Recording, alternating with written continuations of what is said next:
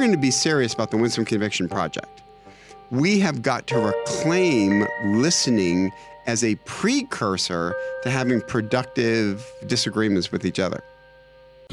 Hi, my name is Rick Langer, and I'm a professor here at Biola in the Biblical Studies and Theology Department. I'm the director of the Office of Faith and Learning, and I'm also the co-director of the Winsome Conviction Project, and that is the Winsome Conviction podcast you're tuning into that we do with my co-host, Tim Muehlhoff. And I'm a professor of communication here at Biola University, co-director of the Winsome Conviction Project. And today we're going to talk about a topic that is paramount. Some people have even said it's become a lost art today as we engage in the argument culture, and that is the power of listening. In a book I wrote called I Beg to Differ, I included a story from a friend of mine that I thought would be a great opening to this topic. One day, Jane is driving on a road and a bridge with a friend of hers, and they drive by, Rick, and they see something on the other two lanes that is almost like, I can't believe I'm seeing that. So Jane turns around quickly, and there is a woman in a fur coat that is on the outside of the rails of this bridge, prepared to jump off the bridge. Oh, my. So Jane tells her friend to stop immediately, call 911, and Jane, who speaker for crew, runs, crosses traffic, and there is a woman ready to jump. And she has no idea what to do. She says to her, "Hi, my name's Jane. How you doing? My name is Jane." No response from this woman whatsoever. She said, "That is a beautiful coat. That is a beautiful fur coat." No response. She said, "And you're a beautiful person." No response.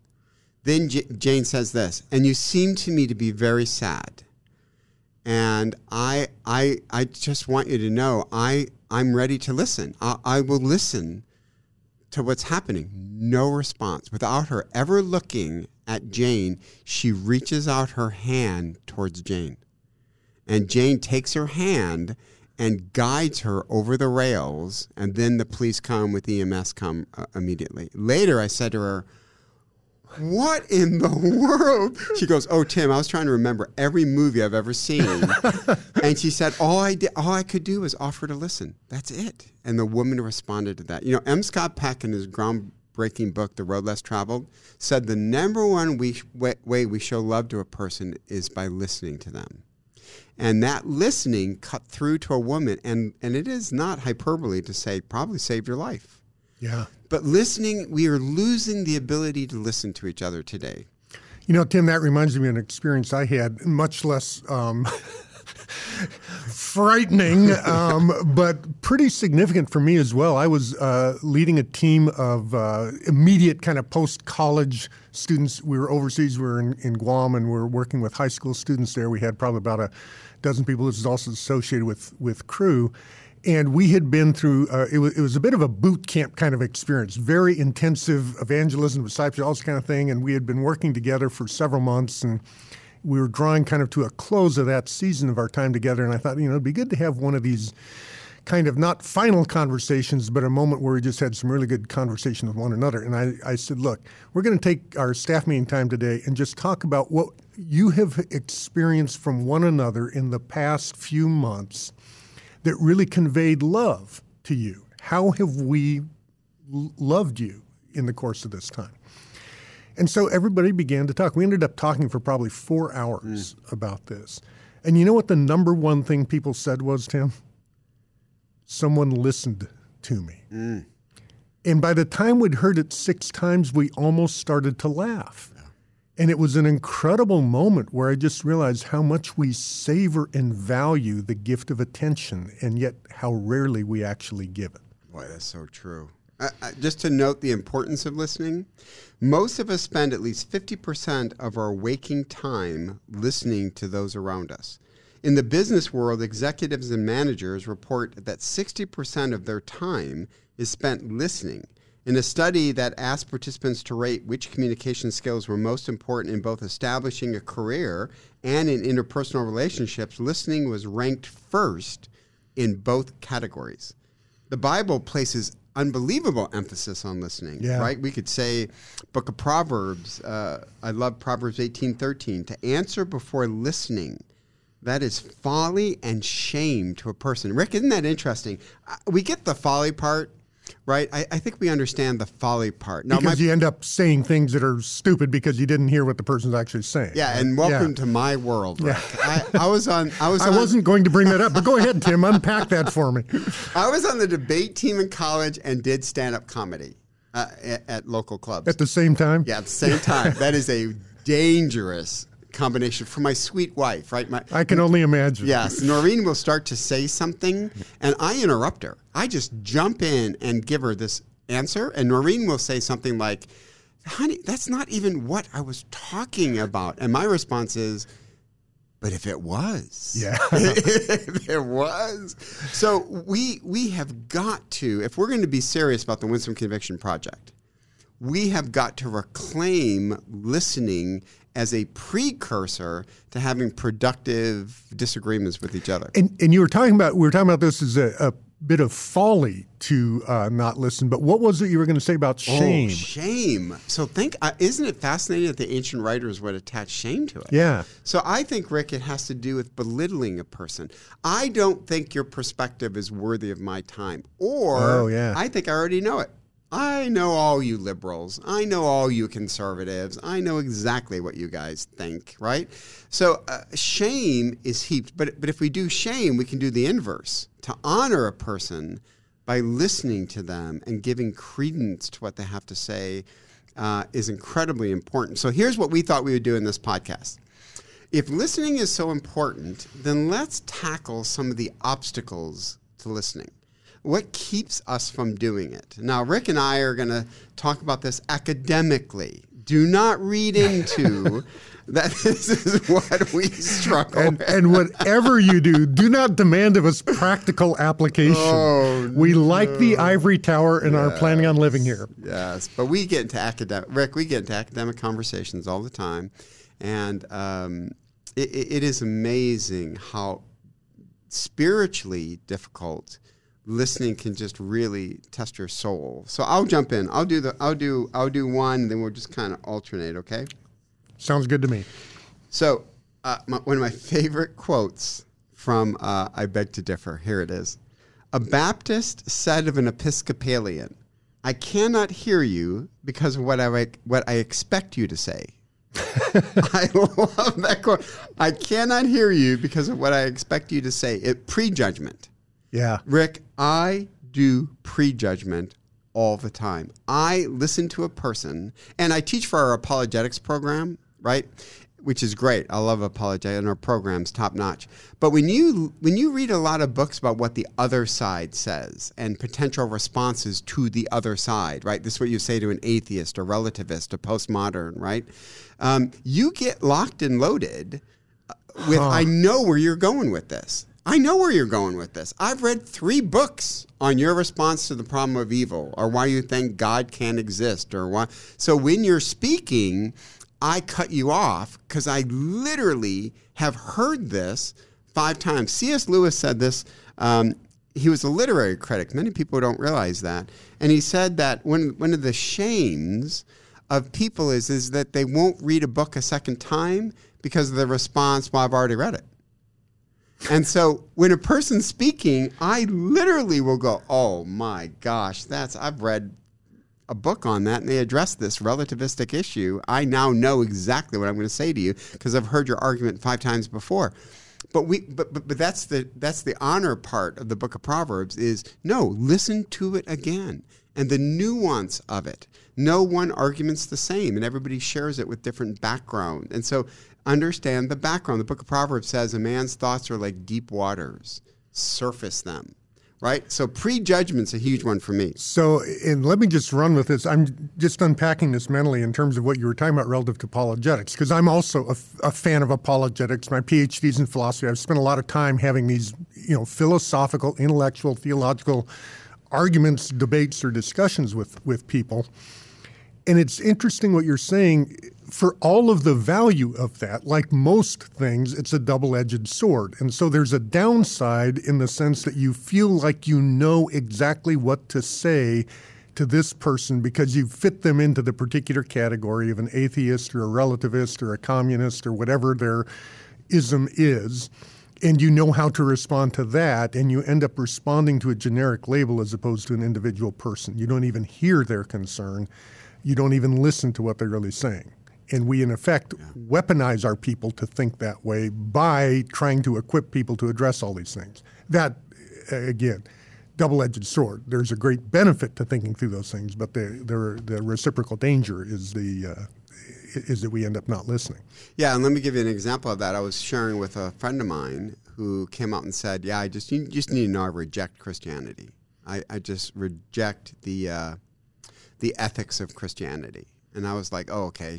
Obviously she's talking about the Canaanite problem. How does God treat the Canaanites in the Old Testament, and blah blah blah blah blah. So I start to launch into some stuff, and she eventually goes, "No. See, when I was growing up, I was confused by all the money in my church was going to missions when women were hurting here in the United States." And I just go, Rick, I was like, it wasn't the Canaanites after all. And you know what? I'll be honest with you. Part of me was disappointed. Because you were ready to go on the Canaanites. I was ready to go. I have outlined this. I have an acrostic. I'm ready to go. But to me, prejudgment is, I know exactly why you're that political party. I know exactly why you support this. I know exactly why you do this. And we just cannot prejudge people. So let me give you another illustration real quick, and then I want to hear what yours is.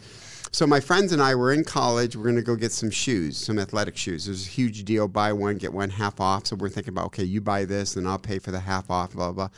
So as we're walking in, I stop as if a force field has stopped me. I cannot walk into the store. And my friends go right in, of course.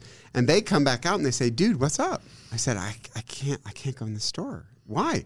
I look off to my side. There's one man holding a picket sign saying unfair wages, union. In front of the shoe store. Yeah, just one guy. That was it. He caught my eye. And I'm just like, dude, I can't cross the guy's picket line. Now, imagine if they would have prejudged me right then and said, "Tim, okay, let's talk about unions, the fairness and ethics of unions." Boom, boom, boom, boom, boom, boom, boom. And I said, no, guys, you don't get it. My dad was union. My dad's a factory worker at General Motors. They went on strike 3 times. We had nothing. I mean, I'd wake up in the morning and there'd be milk, bread, and lunch meat, and that's got us through the week, and it came from the union. So on the doorstep? On the doorstep. I remember opening in East Detroit, and there is from the union food, because the strike went on for months. My dad looked at me in the eye, and he said, "You never cross another man's picket line." So guess what? My friends could have prejudged me and said, "Oh, this is all about fair wages and the ethics of unions." I'm saying, dude, it's not. It's about getting milk and my dad telling me never to do it. See how we just completely missed?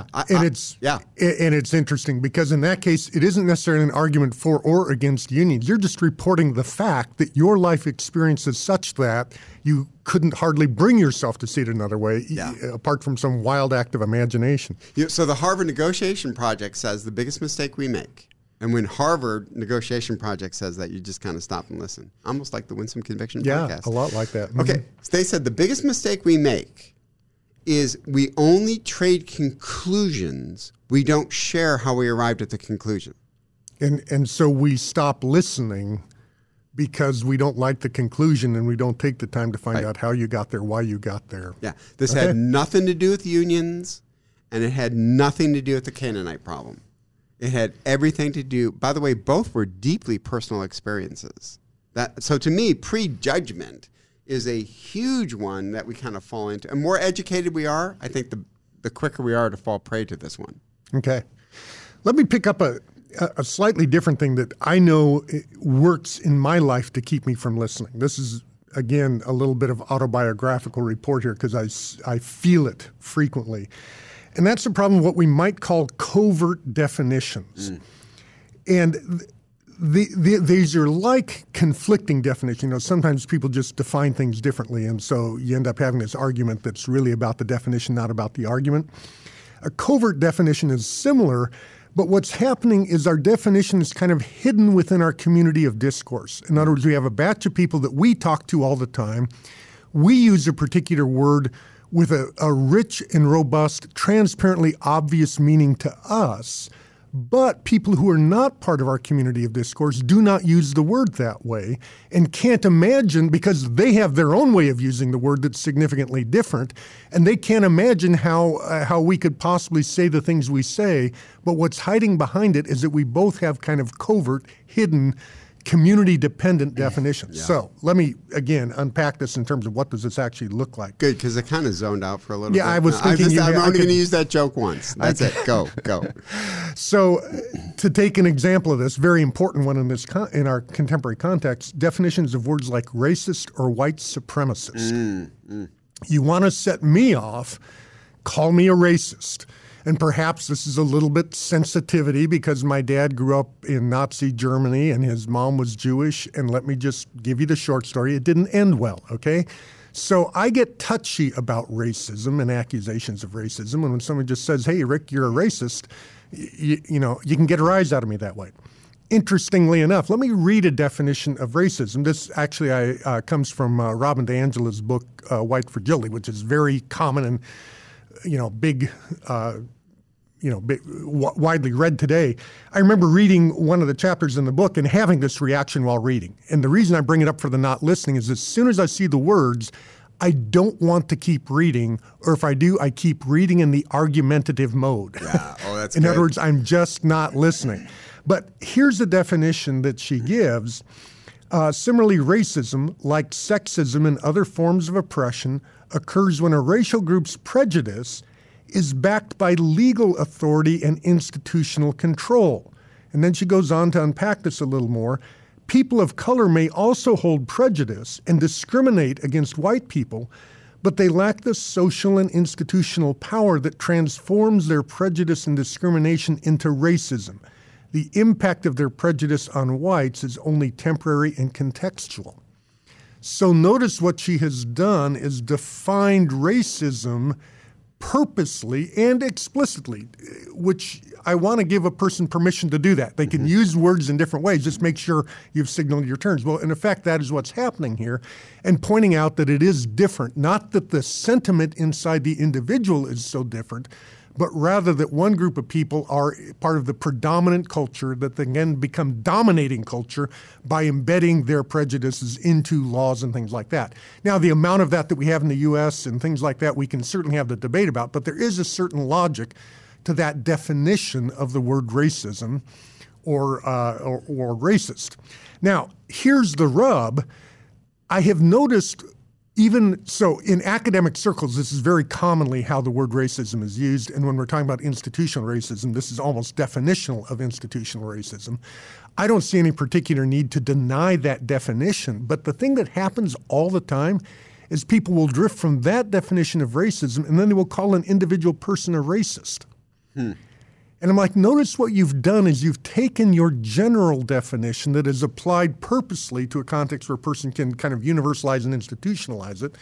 And now you're suddenly throwing that same term on me as an individual. So I remember being in a meeting where someone says, we were talking about how to do education and multicultural sensitivity, and talked about, well, I suggest that we just introduce ourselves as a recovering racist.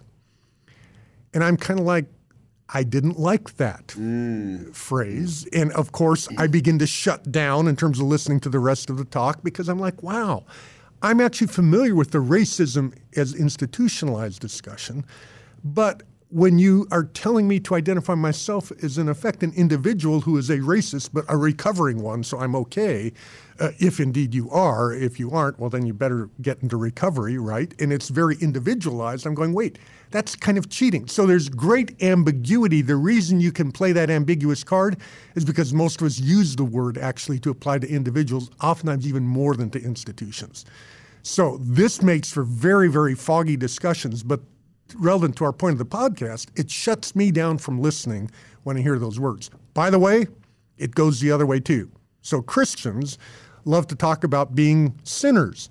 And we don't just apply that word to some nasty guy who just mugged somebody on the corner outside. We apply it to ourselves. I was a pastor in an evangelical church for 20 years. If I stood up in the pulpit and say, you're sinners, and you probably sinned today before you came to church, everyone in the church kind of nod their head and say, yep, that's right. And that's why we need a savior, right? That's why we can't save ourselves. So we're going, yeah, of course, everyone's a sinner. Well, welcome to the rest of the world now.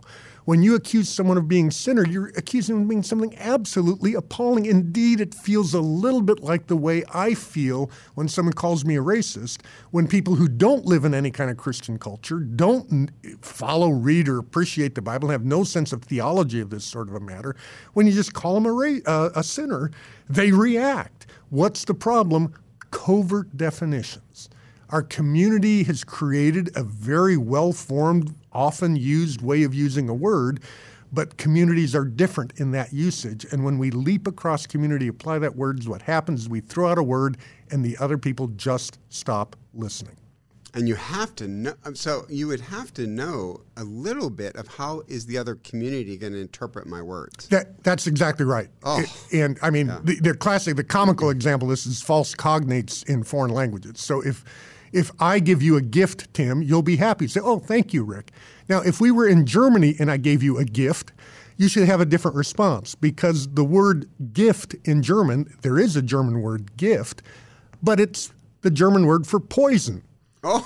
So it's relatively important if you're having that discussion to know, is this guy speaking German or is he speaking English? Because in one case I accept, in the other case I reject, and it's actually really important to know the difference. And let me apply what you're saying, Rick. My master's thesis was opening the gay Christian dialogue. So I actually found 3 individuals at UNC Chapel Hill who self-identified as conservative Christian and 3 individuals who would self-identify as being part of the gay community, okay? So they all came together to have conversations about things, right? The Christians kick into this very common phrase that we use all the time within closed doors. God hates the sinner. Hates the sin but loves the sinner. Yeah. He hates the sin but loves the sinner, okay?